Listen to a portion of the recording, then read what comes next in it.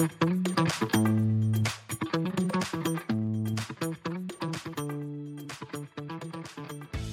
evening, everyone, and welcome to the Real Science Exchange, the podcast where leading researchers and nutritionists meet over a few drinks and casual conversation to discuss the latest ideas and trends in animal nutrition.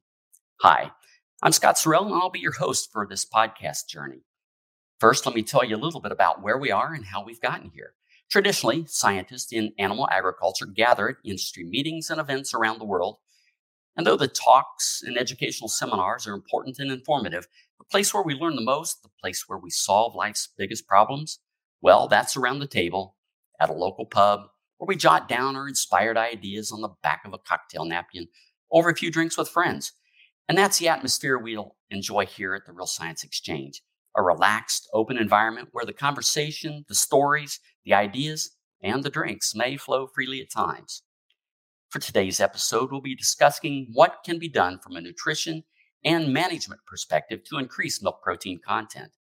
The recent rise in milk protein value has many producers and nutritionists looking for ways to increase milk protein levels. We'd then like to have a discussion about net zero carbon emissions for the dairy industry and the role precision nutrition plays in helping us meet that goal. But before we get too far here, I'd like to introduce my co-host, Dr. Clay Zimmerman. Thank you, Scott. I grew up on a dairy farm. I did my undergraduate work at Virginia Tech and all of my graduate work at North Carolina State. I did milk fat depression work back in the day. That was many years ago. I've been in the industry now for over 29 years. My first 22 years were with a couple of feed companies in the Midwest and Northeast. I joined Biochem almost 7 years ago now in a tech service position. It's great to join all of you today here in the pub, and in honor of the dairy industry, I'm drinking a chocolate milkshake today. Awesome.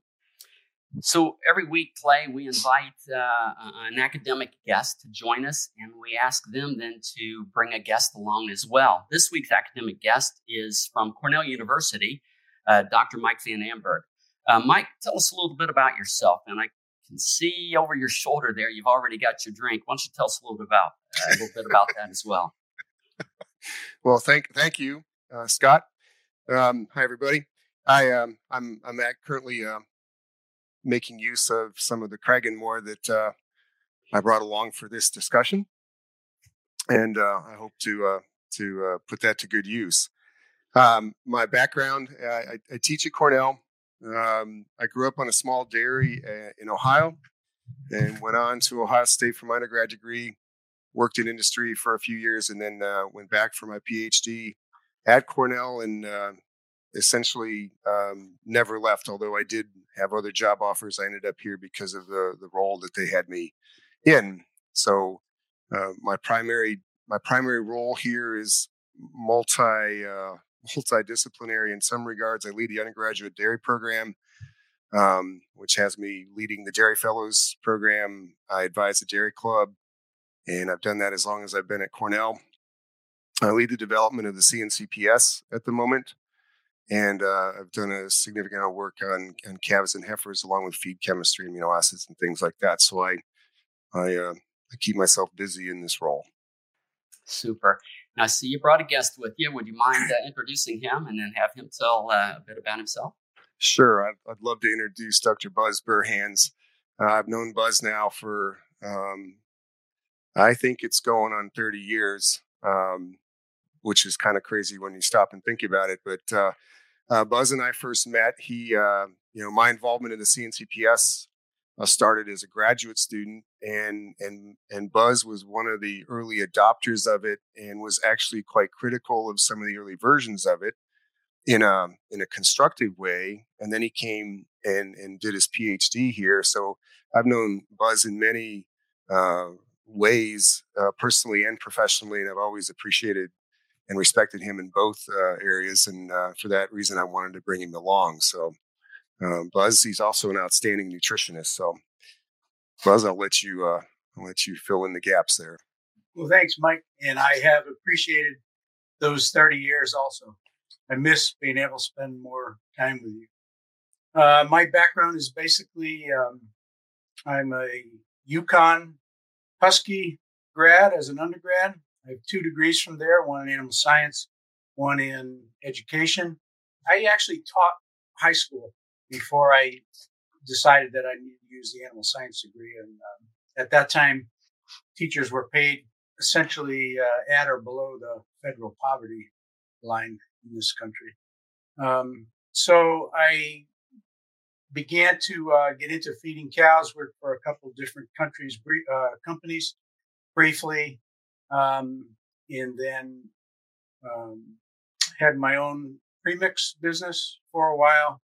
And as I got requests to do consulting beyond where I could distribute, I sold that and did independent consulting for about the last 35 years. I think Mike's right. I was, if not the first, one of the first adopters of CNCPS. And it was a game changer and a life changer for me at the time, especially when nobody was using it. That was also a period of time when TMRs were just becoming adopted. So we had more flexibility than just feeding formulated feeds.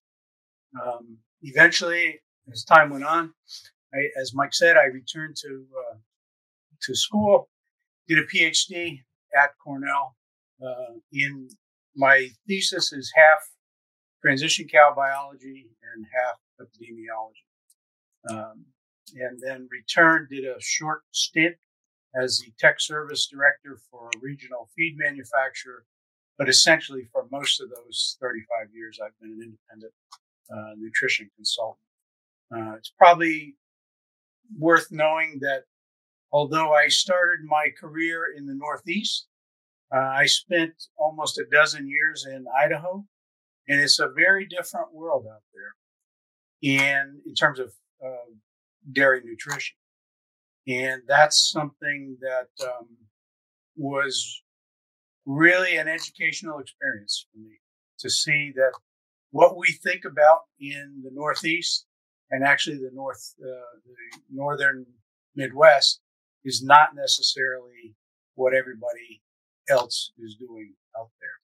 I've been fortunate since then to be able to do training sessions in nutrition and using CNCPS around the world. So it's been fascinating to me to be able to have been with and spent some time on dairies in other corners of the world, Eastern Europe, Israel, Japan, were wonderful trips. My wife is a veterinarian who was on the faculty at Cornell in the diagnostic lab for over 15 years. So we have appreciated the chance to see more than just what we experience here in the Northeast. Well, welcome, Buzz, and thank you. Looking forward to the discussion this evening. Mike, you've recently given a presentation on the Real Science lecture series titled How to Increase Milk Protein and Customer Profits. Can you share with us what some of the key points of that presentation were? Sure. Scott, that was kind of fun. It's a challenging time to figure out how to get protein levels up. We were in the middle of the summer. There's some things that I always think about.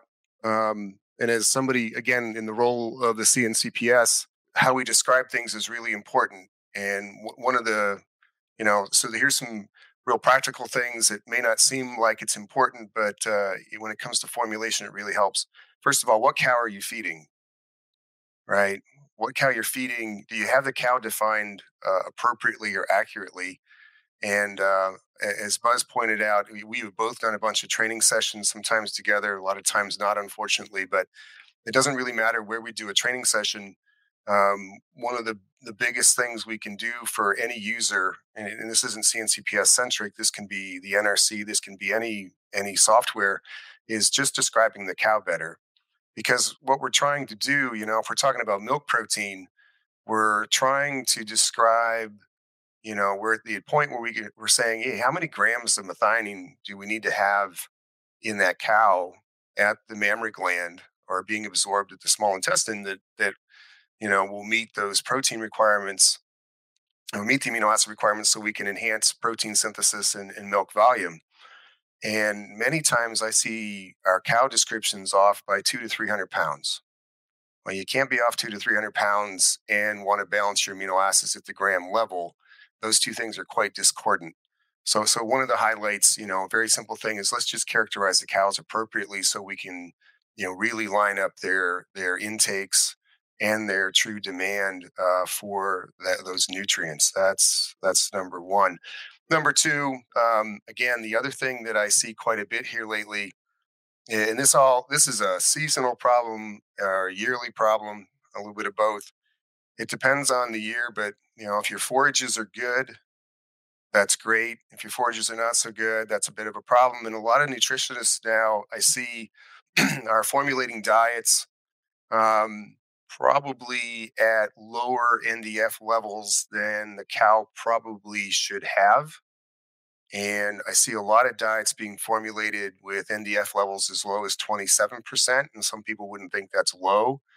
And back to Buzz's point about the Northeast versus places like Idaho, um, out there in Idaho, 27, 28% is probably okay. In the Northeast here, we should be looking at, NDF levels of 31, 32, and maybe even 33 if we've got good forages. But I'm seeing a lot of dairies where the nutritionist is a little cautious about the forages, bringing in some non-forage fiber sources, but really not bringing that up. And so I see a lot of cows, if we want to optimize protein synthesis and we want to maximize the efficiency of the use of the rumen in providing microbial protein to do that and make some propionate, we probably need to make sure the rumen's functioning really well. And I've had several occasions where we could basically throw 3 to 5 pounds of corn silage into a current diet, not remove anything, and have the cows consume that additional forage and improve their feed efficiency. Right. So it seems kind of like a little unusual. And how can we just add that corn silage in there? But because the rumen's not full of NDF, it's actually not operating at best efficiency. And we need to be able to get that done. Other things. Then once you've kind of met those metrics, then it's the other thing that we end up doing, and this is becoming a bigger issue on a more environmental perspective, but where are we at on once we've kind of taken care of the basics of the cow and making sure the rumen's full. Oh, let me go back for a minute. One point there, when we do our evaluations of the CNCPS, the number one factor that dictates amino acid supply in the cow is a little bit unusual to most people. It's how much digestible NDF can we get in the diet. That's the primary factor that dictates amino acid supply in the cow. All right. So coming back to having a full rumen and making sure that we've got good digestible NDF and that it's whether it's coming from forages or not is somewhat irrelevant as long as we've got adequate levels. But then it comes down to how much protein are we feeding? And a lot of times I've heard people say, well, I can't get a lot of I can't see a response to amino acids, right? Amino acids don't work. And in many of those situations, a lot of I see nutritionists. I call it the safety factor, right? They say, I can probably formulate this diet to 15.7, maybe 16% protein or 16.5. But because there's so much variation on the dairy, and I can't control that as a nutritionist, and they can't seem to get it under control with their protocols, or they keep changing feeders, whatever the case might be, that they're going to add in some extra protein just kind of as a CYA thing. Well, the moment that you do that, you really don't know. Again, so now you've got these multifactorial things where you're looking at, well, do I have the cow characterized? And then actually, can I detect what's first limiting? Because they throw the nitrogen in just to kind of cover things up or any variation, but then they don't take the time to figure out what's really first limiting, right? Because that's really the power of all these models and this software is to say, okay, am I energy or protein limited?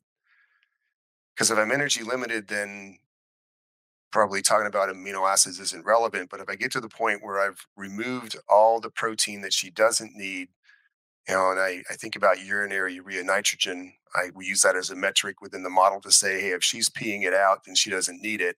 How much of that can we remove with particular feedstuffs to bring, then focus on bringing feeds with more precise amino acid formulation into the diet. So, those are a few things, Scott. I could go on, but there's, and then getting your relationships right with your amino acids. But I think it's the figuring out what's first limiting, and then if it's not energy, then how do we manage the protein to make best use of it?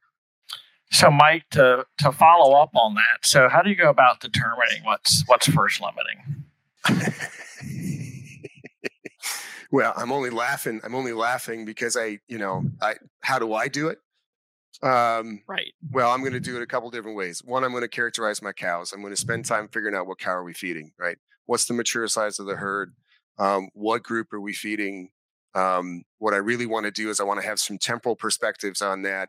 I don't want to just go in and have a snapshot of the herd. I want to know, over 60 days, 80 days, what's going on with intakes, what's going on with body condition score. At that point, I don't worry about body weight. But I'm trying to figure out, are they mobilizing tissue? Are they accreting tissue? The body condition score will tell you, what their energy status looks like. And it may actually help you with, looking, because you got to have dry matter intakes then. And not only you have to have dry matter intakes, but you have to have pretty good feed chemistry. Because I want to know, the rate of digestion on the NDF. I want to know, what protein sources am I putting in there, and are they highly digestible, or do we have some hiccups with digestibility, right? Like blood meal. If I've seen some blood meals that are really not that good, they provide protein, but they're not really providing any amino acids. So we're characterizing the cow, we're understanding the dry matter intake, we're understanding the digestibility, so we can make pretty good predictions, and we're understanding energy balance through body condition score. So we can say, okay, we're in energy excess, and maybe protein limited. So now we have opportunities to bring in amino acids. So then the question is, and you could be protein excess, but still be MP or amino acid limited. And I think that's the problem. That's the real problem that we have. That you can have, you can have this cow that looks like she's got plenty of protein, but it's not the right amino acid blend, or a lot of the proteins being degraded in the rumen and not really providing a bunch of digestible amino acids, Clay. So, and that's when I look to, so I'm looking at rumen nitrogen balance, and then I'm looking at urinary nitrogen excretion, right? And when I see cows that are, we can't change fecal nitrogen excretion, but when I see fecal nitrogen excretion, kind of where it is, but I see urinary nitrogen excretion equal to that, then I know we're overfeeding protein that can't be used. Right. So then I'm going to figure out, all right, what sources of protein do I have in the diet that I can remove, and how does that affect my rumen nitrogen balance? I'm coming back to the rumen N balance, but I'm going to shift MP a little bit there, but maybe not as much as you think. And then as you bring, as you kind of formulate around those protein sources, maybe soybean meal, for example, well, maybe I can pull a pound or two of soybean meal out of there, not really affect my MP milk as much as some people might think, and some of the amino acids, and then bring my rumen N balance down to something that's a little more in line. If it's 190, maybe we can bring it down to 140. Well, by removing that, now it gave me the opportunity to bring in some amino acids or bring in some protected proteins that now I can target. Not only do I get more efficient MP supply, but now I can meet my methionine, lysine. And now it's time to bring in some rumen protected amino acids because I've gotten rid of that protein that she doesn't need. I've created more space, right? But it's an interesting thing because I'm doing it basically from the excretion, not from her production. Right. Hey, Buzz, sorry, Clay. From a practical perspective, it's interesting that you've had experience both in the Northeast and out West. And Mike made reference to the fact that, the dynamics are different out there. How have you approached or have you approached those two different markets differently from a practical perspective? Let me go back and just reinforce some of the things that Mike said, and then I'll comment on that, if that's all right. The characterization of, I end up doing a lot of troubleshooting for other consultants anymore. And a surprising number of diets get submitted to me that are not accurately characterizing either the cow or the environment. And Mike's absolutely correct on that. I want to remind Mike of a couple of years ago when before the dairy nutrition school went on, and we talked about having the attendees actually estimate cow body weights. And it was crazy. But one of my favorite comments on that was from a guy who I absolutely love and respect, was our good friend, Dr. Chase, who came back, if you remember, Mike. And when we started talking, Larry said, well, I don't really know why we did that. I mean, I was great. I was right on. I was within plus or minus 400 pounds every time. And he was right. It was amazing when we got everybody out there how poorly we can all estimate cow body weights. Because what Mike had done is arrange to have actual body weights, and then a bunch of grad students and some others of us had those actual numbers, and the attendees were supposed to estimate individual cows and then check with us and go on. But I also get the same kind of errors on the environment. I get in the middle of the summer and it's still 20 degrees out, and I get in the middle of the winter and that makes a difference. And then the dry matter intakes.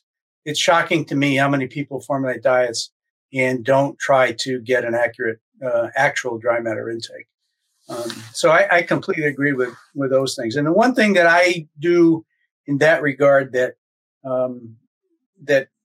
Mike didn't mention, but he implied, I think, is I'm very interested in the extent to which we have acidosis risk in the diet. Because I think if we have acidosis risk, even if it's not acute, even if we're not having DAs, I'm not talking about an outbreak of DAs or something. But if we have acidosis there, we've impacted the microbial yield. And I think that's something that I'm hypersensitive to, maybe oversensitive sometimes.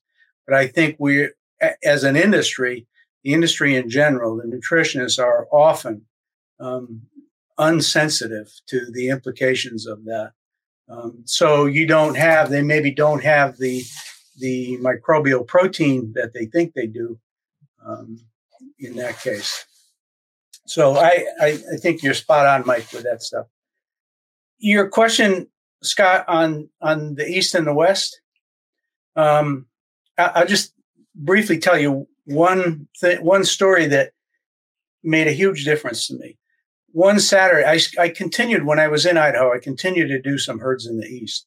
And one Saturday, I sat down and I did an Idaho herd, and the starch level in that diet was 16%. And the starch levels in the Western diets are often much lower than they are here. And I also did a Eastern New York diet, and that diet was 26% starch. And I happened to do them on the same afternoon, and I had this aha moment. These two diets are 10 points different in starch. I mean, it's a huge difference in starch. And when I looked at the fermentable starch, they had moved closer together. They were only 5 points different.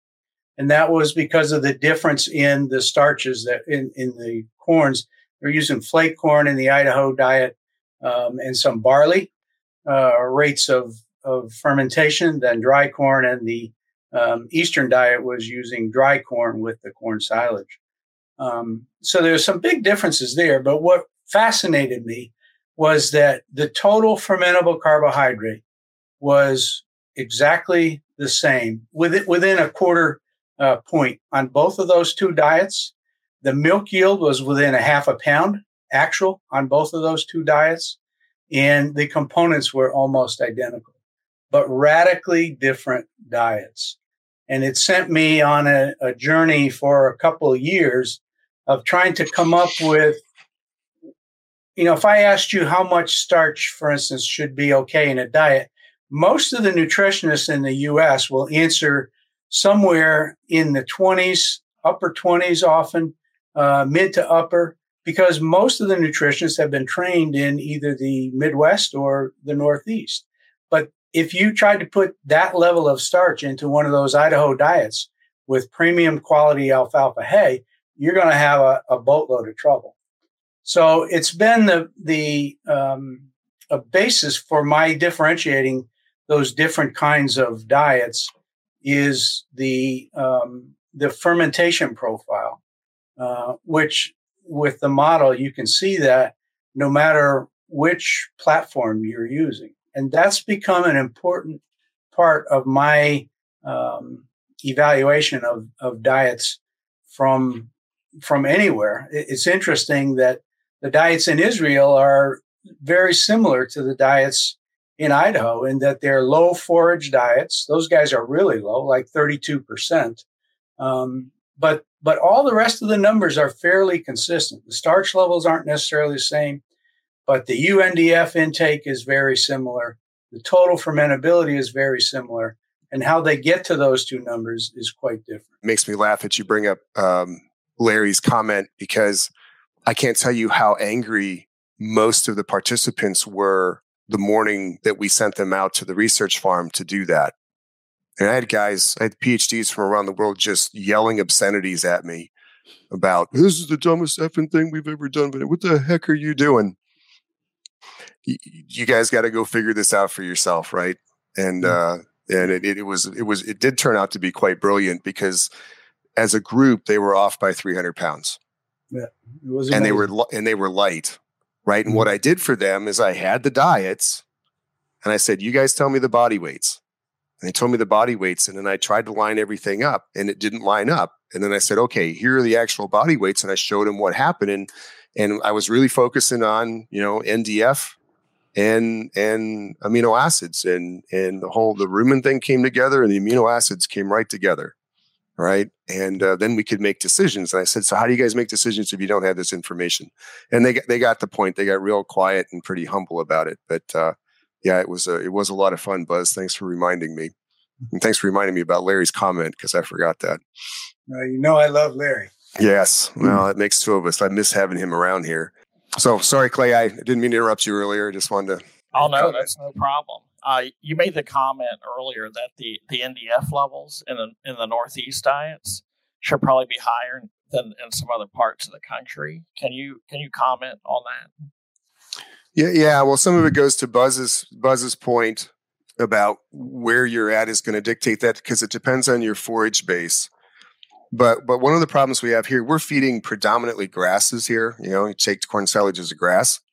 And even though we plant alfalfa, that's only good for 1 year is real alfalfa. And the rest of the time, it's reverting back to the natural grasses. So that's a bump. That's more from a nitrogen agronomic side. But what I see happening here is that we don't have a lot of byproducts around.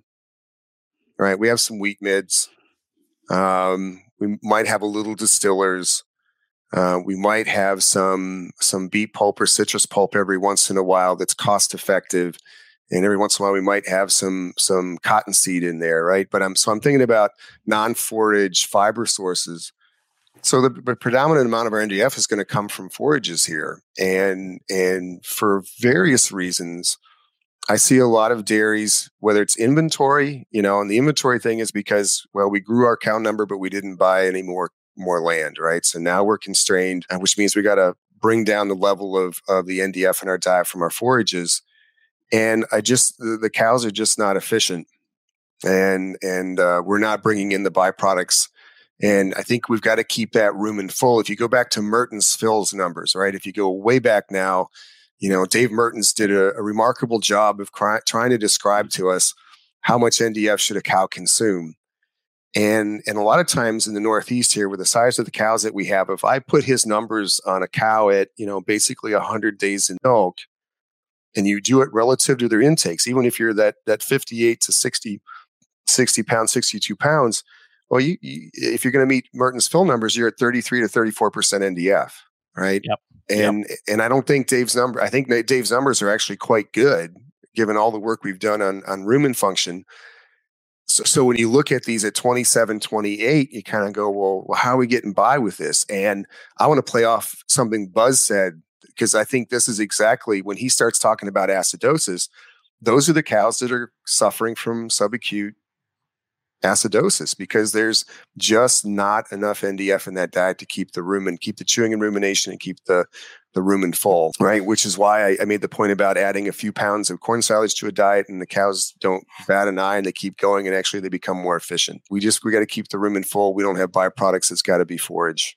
Whereas out there, they've got high alfalfa, plus they've got some byproducts that they can make use of that we don't have access to, or at least it's not cost effective. No, I agree with you. I wonder sometimes, so Mertens published that paper in 97 that had the guideline in it. And that's so I can remember in a decade before that, I used to do a producer meeting every year. And I had a talk I gave that was a buck a day basics. We were still trying to get people to do things like raise high quality forages. And that was a tough sell back in the 80s, right? There weren't very many people that. So when you go forward into Mertens's work, you don't have low lignin alfalfa and BMR corn in people that have now for several decades been pounded again and again and again that they have got to have high quality forages or you can't be in this business anymore.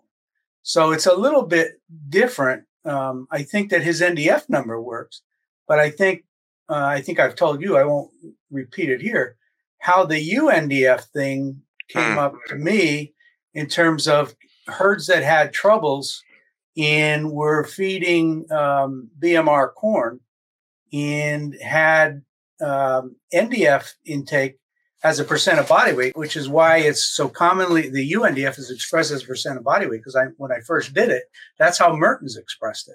I had herds that had 1.5% of body weight brought to me that were having acidosis problems.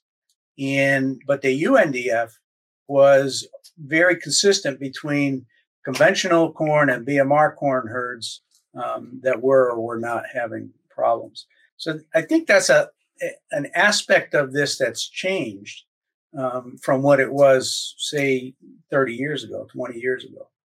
We do have, people are doing a much better job with forages most of the time when the weather cooperates. Mike, during the webinar, or after the webinar, I should say, we had several questions come in from the audience. And if you don't mind, I'd kind of maybe like to interject some of those. One here is, could you comment on the amino acid requirements when this crude protein level of the diet is 14% to 15%? Trying to remember the context of that question, Scott. I know the context. That was a nutty guy from northern Vermont that asked you, who said, I have diets that are down in that range. Oh, yeah. Was that you? Oh, gosh. How did I guess that? How's that for funny? Yeah. So I think, what about the amino acid requirements? I don't think, so my initial answer, not to be flippant, and Buzz, you can come after me about this, but I don't think the crude protein content means anything necessarily, right? My first, in whatever, I don't remember what I wrote or what I said the last time, but my first response is when anybody throws a crude protein comment at me, I kind of go, okay, well, let's dissect that a little bit, right? So back to what I said a few minutes ago, I would ask the question, okay, what do your rumen nitrogen balances look like? Right? Because again, the crude protein to me is somewhat irrelevant. We're looking at, and the rumen nitrogen balance is really being calculated from, how much fermentable carbohydrate do we have in the rumen, which then dictates how much nitrogen, ammonia nitrogen do the bacteria or the microbes need to ferment that fermentable carbohydrate. And we have those calculations within the model. And then you say, okay, I've got that met. Now, how much amino acid am I going to get from those bugs? And then what's my escape feed protein going to be, and what's the intestinal digestibility of it? So the protein to me is somewhat irrelevant, because we're going to do the rumen requirements, and then we're going to do the post-ruminal amino acid requirements and use all the sources of those amino acids to make that calculation. I can say that I know in most cases that moving from 15 to 14, if we want to use that as a metric, is going to give us more opportunities to refine our amino acid feeding, because again, moving from 15 to 14 means we've removed some protein. If the cow is still, if we're talking about energy excess, protein limited situations, then we've created a condition where we can now be more precise about the amino acids we supply and make better use of things like rumen protected amino acids and some higher protein feeds that have high digestibility, right, and make the whole thing more efficient. So Mike, to follow up on that, as these diets go lower in crude protein, which amino acids should we be paying the most attention to? Yeah, that's a very high priced question. Methionine is, I think, always going to be our first limiting amino acid. That I don't see that changing.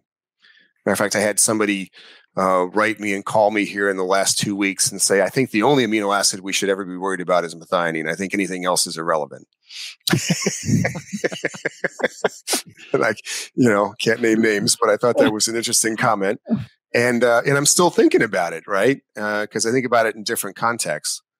But I don't think that's entirely true. I think what he's really trying to say is we know methionine is going to be limited because the rumen bugs can't provide enough. The endogenous protein cannot provide enough. And it's really hard to meet it with most of the feedstuffs we put in a cow. All right. So therein begs or creates the need for a rumen protected methionine source. Once you move beyond that, it's still, lysine is probably still important. And, again, there's some discussions about lysine because some people would say, well, the mammary gland takes up all the excess lysine that it sees. So what does that mean? Does that mean it's necessary or does that mean it's being wasted? I always want to keep lysine and methionine in whatever relationship the program that I'm formulating around is using, in the CNCPS 7.0, that's like 2.7 to 1. But once you move beyond that, if the mammary gland's taking it up, I'm assuming it's using it for whatever it needs in the gland at that time to make best use of all the other nutrients that it's extracting from the blood. Once we get beyond that, I think we're still learning, Clay. It is an ongoing discussion in our shop here about what do we do next. We've tested the amino acids. We came up with those optimum numbers that we've been using in version 7. We've gone down 1 standard deviation and we've gone up 1 standard deviation. The cows kind of tell us that they kind of like the number that we've got. We've tested it relative to energy. I think the bigger question now is how do we stimulate things like insulin and the signaling to make more milk protein, right? So that's not just about the amino acids. It's about how do we, we always get fixated on propionate driving insulin and glucose production, and that's how we get the signaling to to take up more amino acids and go. There's some evidence coming down the road that fatty acids can do that to a certain degree too.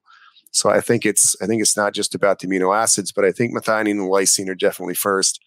Some data can make a convincing argument for histidine.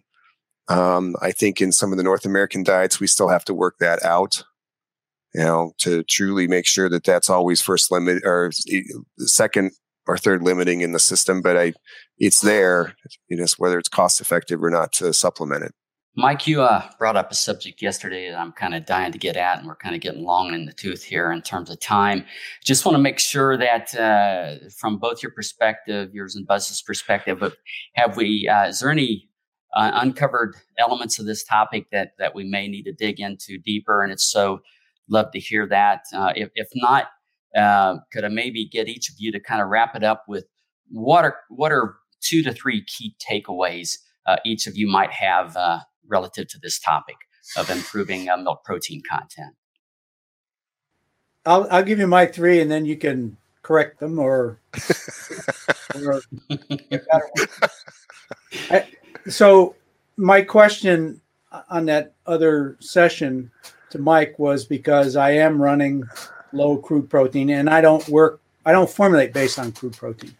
But Mike, you made a comment earlier today that when you're going to go down to these very tight formulations and low protein diets, you need to have a herd that has stability in their formulation and management.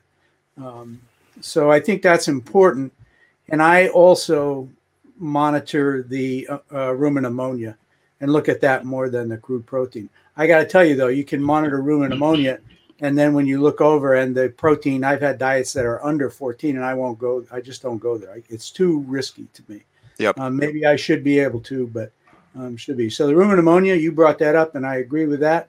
The methionine and lysine, I still look heavily at that. I wonder, and those are, I think they're both still important. I had some experiences with lysine going in and out and seeing a difference across multiple herds when I was the tech director for that company. So I saw a number of herds where the lysine also made a difference. But methionine is my first important one because I also think it gives me a big hit on milk fat as well.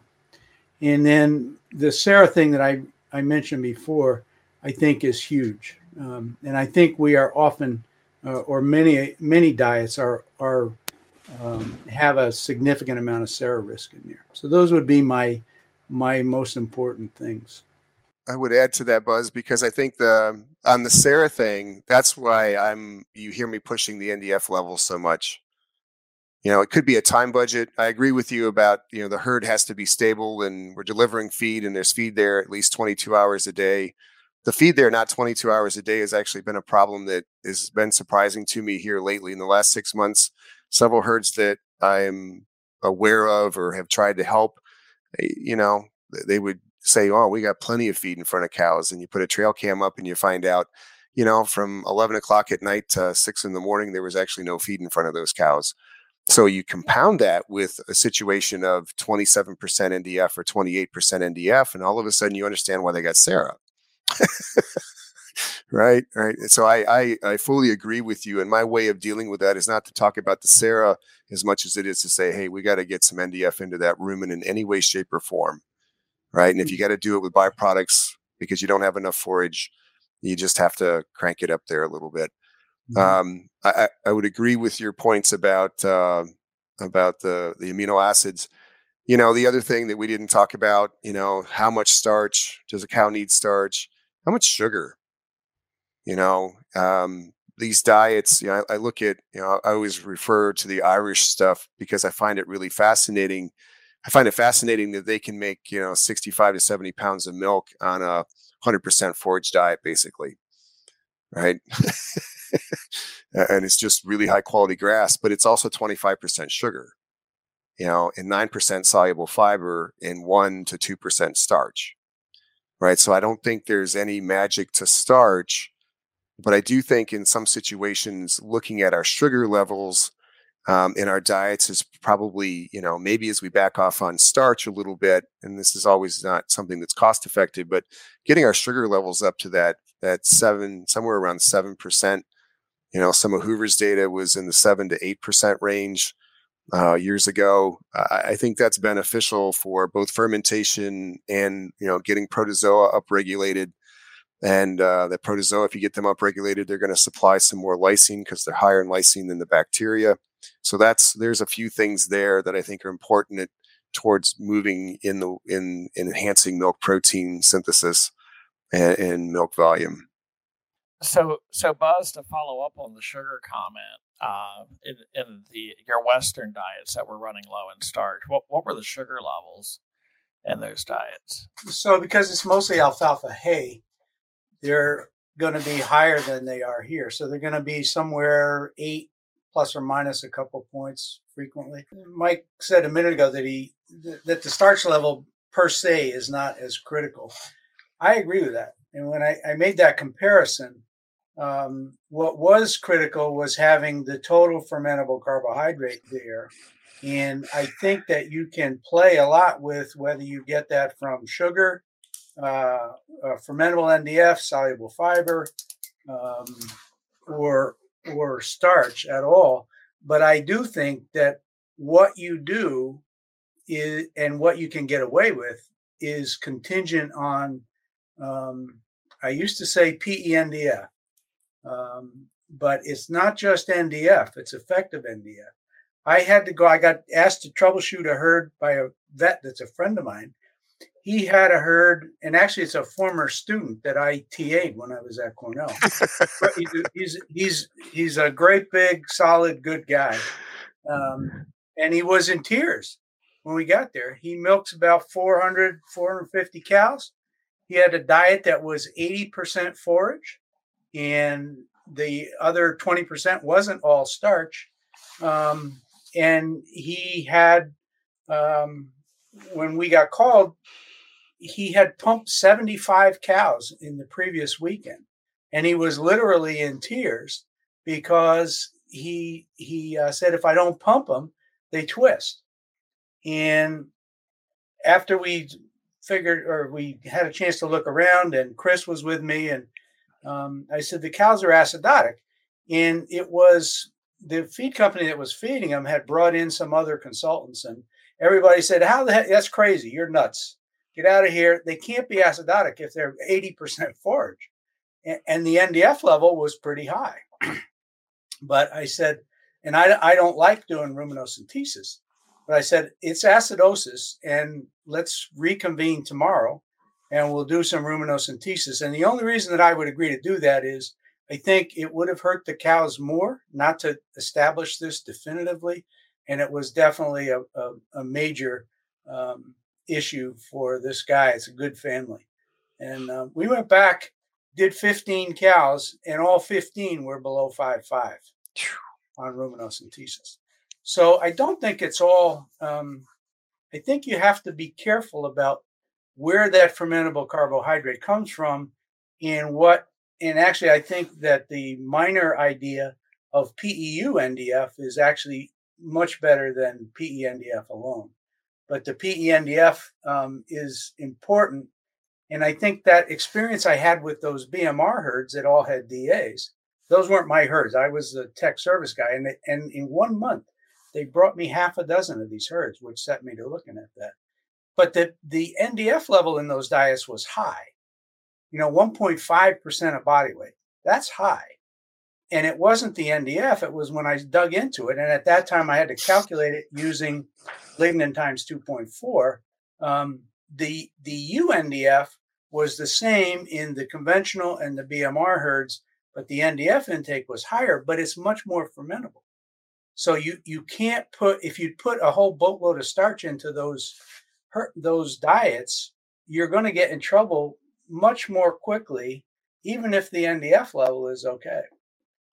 And that's why monitoring the fermentability profile, as well as the NDF and the UNDF, has become a huge part of what I think is important for the health of the cows, the performance of the cows in milk protein, especially because as that rumen gets acidotic, you're not going to deliver the microbial protein and the quality protein that you think you're delivering there.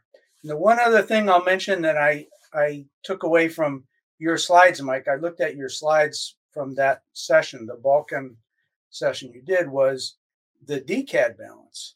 In the summertime, right? In the summertime, in the heat, rumen pH drops if they're under heat stress.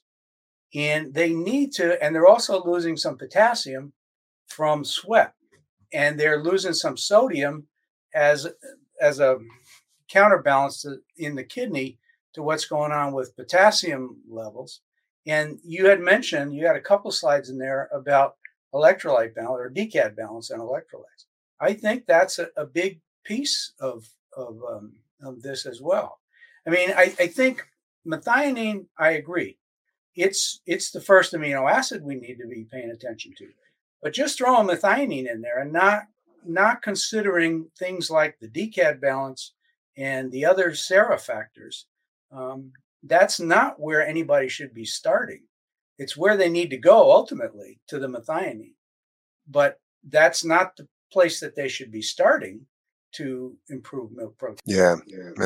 I completely agree with that. That's, again, it's back to figuring out what's first limiting. And sometimes what's first limiting is not on paper.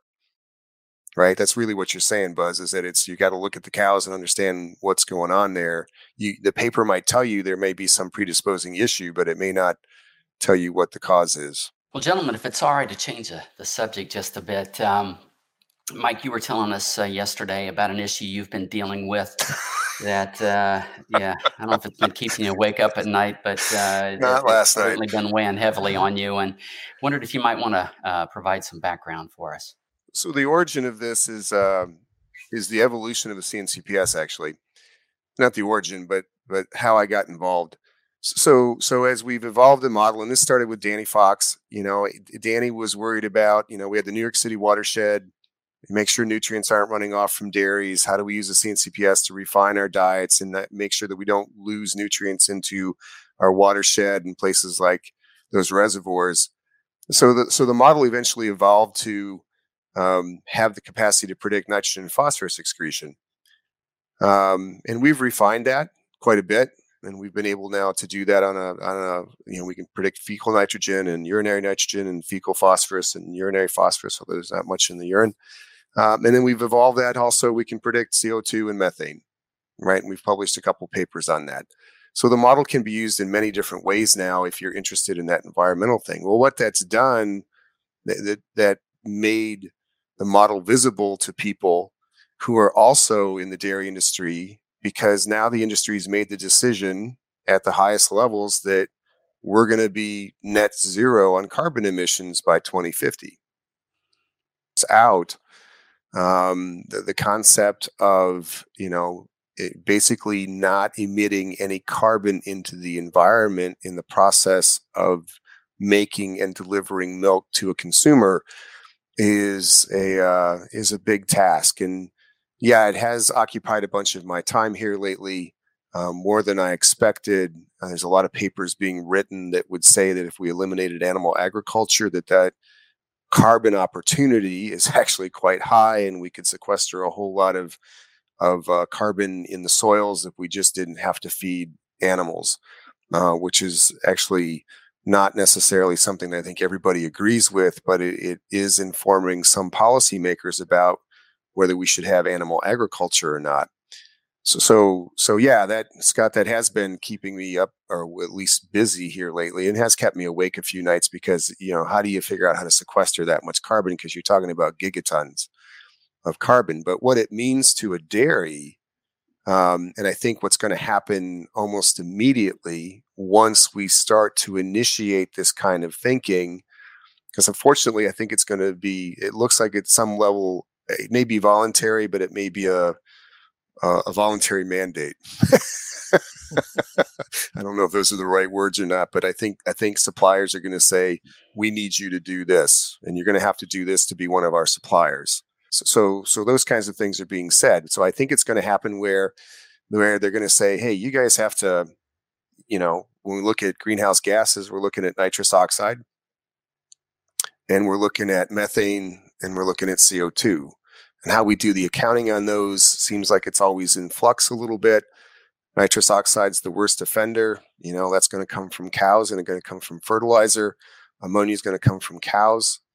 So back to this concept about tightening up the diets, I think one of the first things that's going to happen is we're going to be told, hey, we got to figure out how to minimize methane or make more milk so it dilutes it out. And we got to stop the excretion of any nitrogen that the cow doesn't need.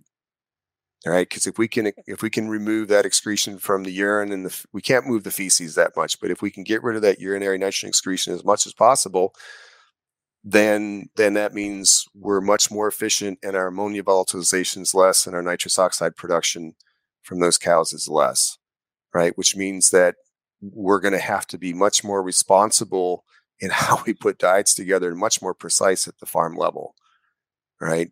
Because that nitrogen, even though it's not carbon, it plays into things like nitrous oxide. And that is part of that cycle that we've got to manage. So yes, that's what's going on, Scott. It's a daunting thing. So looking into your crystal ball, what do you see 10 years down the road? I mean, I know you've kind of, what's the industry look like? What are we doing in 10 years from now that we're not doing today, and vice versa? It's a tough one. I might take another sip just so I can think about that question. Since I have the opportunity, what are we doing? I think, I think we're probably figuring out how to do even better on forages and enhanced digestibility and yields. We're going to be working on things like carbon sequestration in ways that we don't currently do it. That's going to become a bigger part of our discussion on a not just a national basis, but on a global basis. That animal agriculture is going to figure out how do we retain carbon in the soil mostly. That is definitely coming. I had that conversation again this morning, right? And even my agronomist buddies are scratching their heads going, I'm not sure how the hell we're going to do that as effectively as some of these people seem to think that we can do it. So we're more efficient on our diets. We're doing everything we can to amino acid balance at a level that we never have before in a cow, right? Because we're going to have to be more precise, because we're going to have to eliminate as much of that nitrogen excretion as possible. We're probably looking at things, products like 3-NOP and anything else that will reduce methane production, right? So we're going to go in and we're going to try to manipulate the rumen in ways that we probably haven't to be more environmentally friendly. That's coming, but we're right at the beginning of that. It's not really, other than rumensin, right? Rumensin reduces methane by about 7%, right? We're not actually talking about that the right way, because that would be a real benefit. And a lot of us are feeding that. A lot of cows are being fed that. So there's all these kinds of things relative to environmental sustainability. I think the dairy industry is going to continue to coalesce around or consolidate. I'm not sure what word you want to use. Some of these larger groups that control more cows and do vertical integration, right? We're still going to have regional small dairies like we do, because that's just how the dairy industry is going to operate. But even those dairies are going to have to change, right? Because it seems like everybody wants greater efficiency, and processors don't want to stop at 100 farms if they can stop at 5, right? So either processing becomes regionalized, or those farms change how they manage milk, and they do not little cooperatives, but they actually differentiate themselves in other ways. I think I talked about that a long time ago. We're going to have these big dairies that make the bulk of the commercial milk, and then on a regional basis, we're going to have smaller dairies that do different things, a little bit like Italy, right? I'll come back to the Italian model, where you may have a particular cheese made in a region. It's not made in some massive plant, or maybe it's made in a massive plant, but that plant's owned by a bunch of dairy producers and not owned by some multinational corporation. That's a little far-reaching for some people, but we're starting to see that kind of behavior out there, right, on a smaller scale. So I think we're going to see all sorts of things that are going to change our industry. We're just becoming a very mature industry, and consumer doesn't want fluid milk, but they still want to consume dairy, and they just want to consume it in a very different way. All right. So we just have to figure out how to match that. I think that's the other thing we're going to do, Scott, is we've got to figure out how to build products that the consumer really wants. So Mike, what role do you see CNCPS playing in that moving forward, and how do you see the model evolving? Right now, so I think the model is going to continue to evolve, Clay. I think the model's evolved a lot, right? Because I think the next version of the model, version 7, we are moving much faster than we ever have to figure out how to get it out of its current Vensim shell and into something that the programmers can put into the current commercial software shells. I think it's going to solve some of the concerns that Buzz has mentioned about acidosis, because it's actually going to allow us to look at fill and flux of the rumen, so we'll understand how much NDF is in there at any one time. We've actually got that pretty well, where this NDF and 3 pools thing, along with our current passage rates, actually allows us to show how the rumen fills and empties, right? And how much you can get into the point where you can say, oh, how much NDF should I have in the rumen? And is UNDF first limiting or is total NDF first limiting? Because it will allow you to make that decision, or at least have some benchmarks to work off of. We'll be balancing for amino acids instead of nitrogen when you look at the cow. And have the rumen. So again, it makes it very prescriptive about the rumen has certain requirements and the cow has different requirements, and it'll allow you to meet them. How that evolves, I think first thing we want to do is get that in everybody's hands and teach everybody how to use it that wants to use it, right? I'm not one of these guys that's going to force it on everybody. We're going to do like we always do and just say, hey, here it is. If you want it, let's learn how to use it. If you don't want it, here's the alternatives. But I think it will be a pretty good tool because it allows us to account for some things that we've just been missing that Buzz points to about what do we know and what don't we know and how do we make decisions around it. I think in the future we are worried about more of the methane mitigation. One of the interesting things, here's something that I've been wrestling with. So let's say we finally get approval. Let's say DSM gets approval on 3-NOP and it shuts down methane to a certain point, doesn't kill the bugs. Well, right now, all the data that I'm aware of, we don't really see big productive responses to that. Right. So the question is, why is that?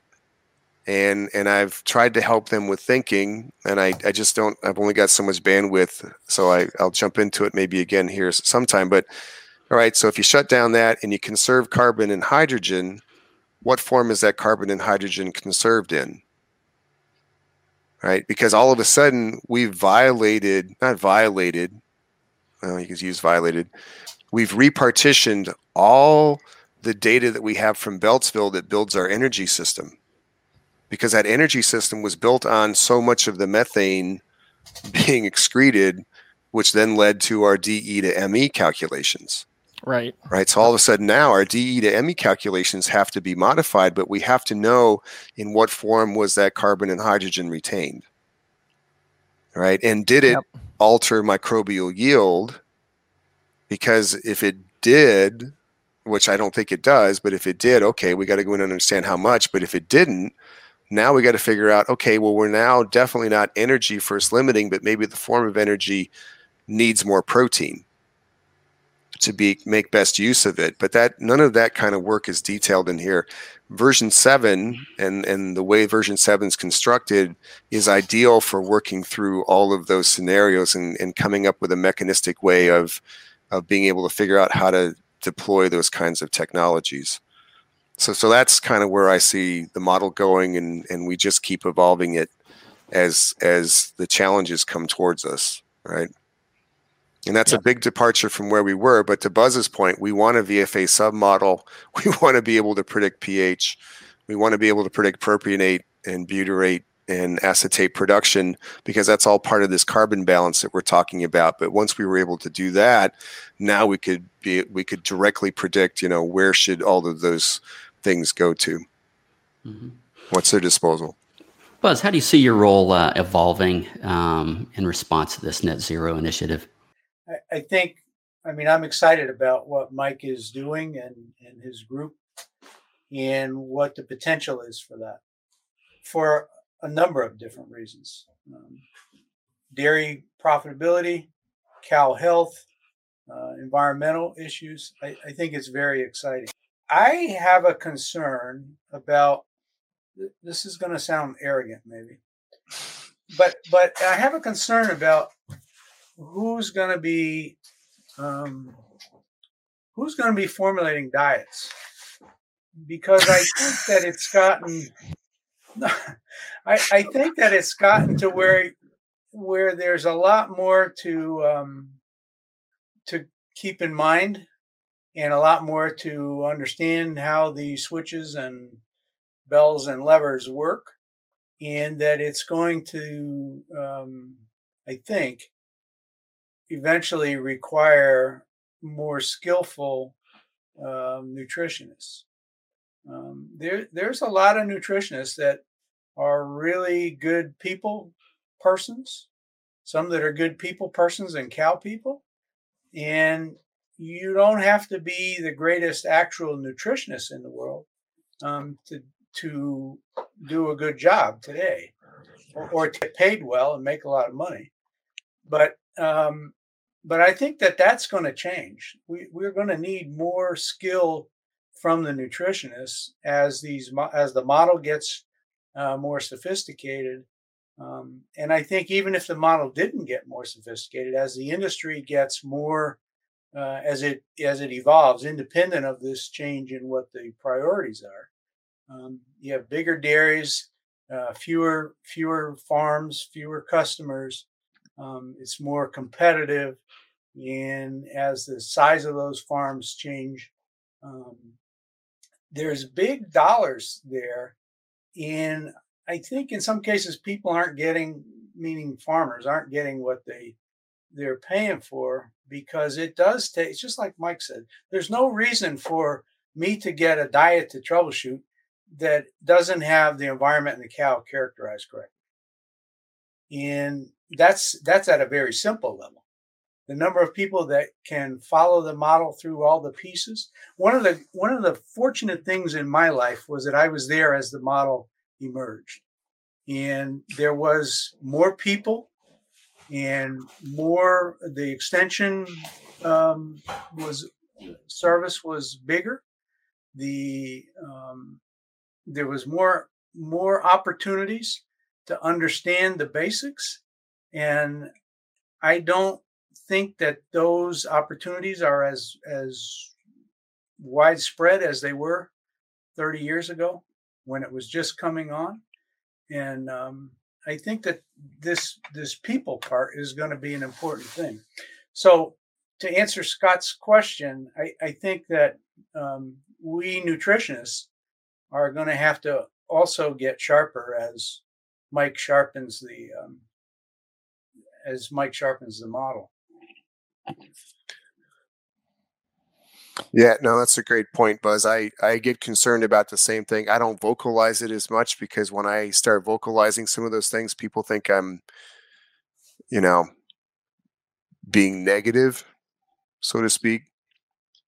But yeah, at one point there were, the modeling effort was Dan Fox, Charlie Sniff, and Jim Russell, Alice Pell,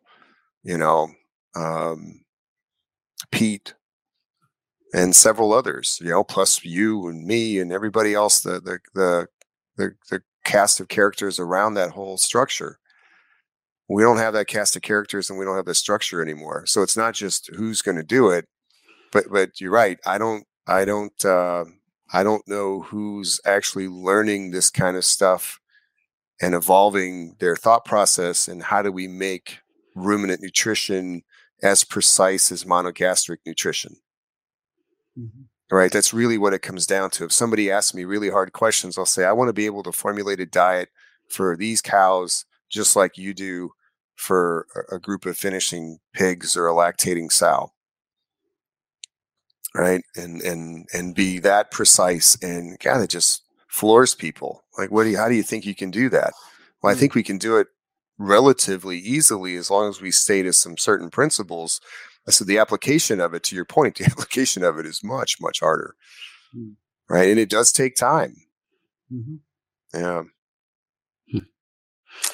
Great conversation, guys. Want to give you both an opportunity to maybe just kind of sum up the discussions today, maybe some just couple real key takeaways for the audience.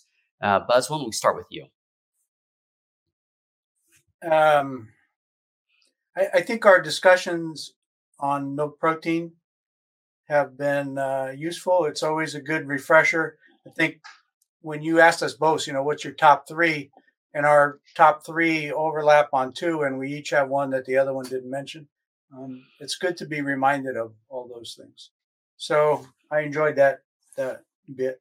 And in the latter portion here, talking about the future, the environmental aspects of this, and Mike's description of version 7 coming, and the implications of environmental pressure and popular pressure That's daunting to me. And realistically, I probably won't have to deal with it. In 2050, I'm not going to be worried about it. I'm not sure in 2050 I will be either. I would be 2050. I would be 89, 90. Yeah. When I'm 90 years old, I don't think I want to be worried about this stuff. Who knows, though, right? You're not that different than Pete, though. You'll still be going strong. Yeah, I was thinking the same. Yeah. Yeah, exactly. All those great ideas will still keep bubbling out. Yeah. I'm sure that's true. That's what my wife keeps telling me, Buzz. That's what my wife says. When are you going to slow down? I don't even understand that. I don't know, Scotty. Summarizing some things here. I always look at the dairy industry as a place of great opportunity. It still is. We always have battles to fight, but in terms of everything we talked about, milk protein, just diet efficiency. I think one of the things that I want to leave that we didn't really talk about, because I know there's a lot of discussion about this outside, and I don't want to create another open-ended point here as we wrap up, but I think there's a lot of discussion about first limiting nutrients, right? And I see people out there saying, well, there's no first limiting amino acid, right? It's always got to be a profile of amino acids. Well, that may or may not be true all the time, but I also don't think about it as add this amino acid and get more milk protein. I think the things I want people to leave them with is that, think about meeting the nutrient requirements of the cow in a way where you make her more energetically efficient, right? And that by meeting the most limiting nutrient, what you're really doing is you're allowing her to fill metabolic pathways in a way that are just more efficient, so she can increase her feed efficiency in a way. We don't talk about it that way, but that's really what she's doing. And she makes more energy-corrected milk, because we could talk about, well, did you get a protein response, a fat response, or a milk volume response, or did you get all three? And a lot of times, Buzz said it, if I get my methionine right, I get more milk fat too. Well, did that methionine carbon go to milk fat, or did it just spare some carbon that went where the cow really wanted to put it? And that's really what it's telling us, right? So in the end, a lot of this stuff is not about these linear relationships between I'm going to add an amino acid and get more milk protein. It's about I'm adding the nutrients that she requires, and overall that's going to make her more energetically efficient, and I'm going to reap some reward from that because she's going to make more nutrient-rich milk. And that's kind of how I think about this stuff. That's probably my best parting idea or thought. All right. Excellent. Outstanding. Listen, guys, just to wrap it up, I want to thank both of you. As I think about our industry, it's unique. The dairy industry is a unique industry with some very high quality, unique people. And I got to tell you, you're two of the best. You're two of my favorite. And I want to thank you for being two of the first guests here to the Real Science Exchange. And in closing, I'd like to invite people that may be listening in to join us at the Real Science Lecture Series.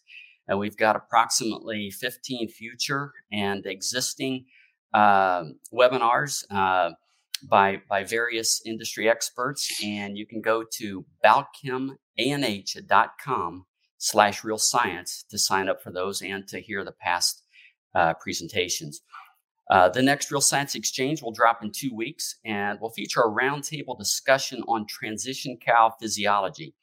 It's going to be featuring 5 industry experts, Dr. Heather White from University of Wisconsin, Maya Zakut from the Volcani Center in Israel, Dr. Adam Locke from MSU, Laura Hernandez, again from University of Wisconsin, and Joe McFadden from Cornell University. And so I would like to thank everybody for attending this first Real Science Exchange, where it's always happy hour. Conversations are sometimes spicy and usually satisfying, and you're always among friends.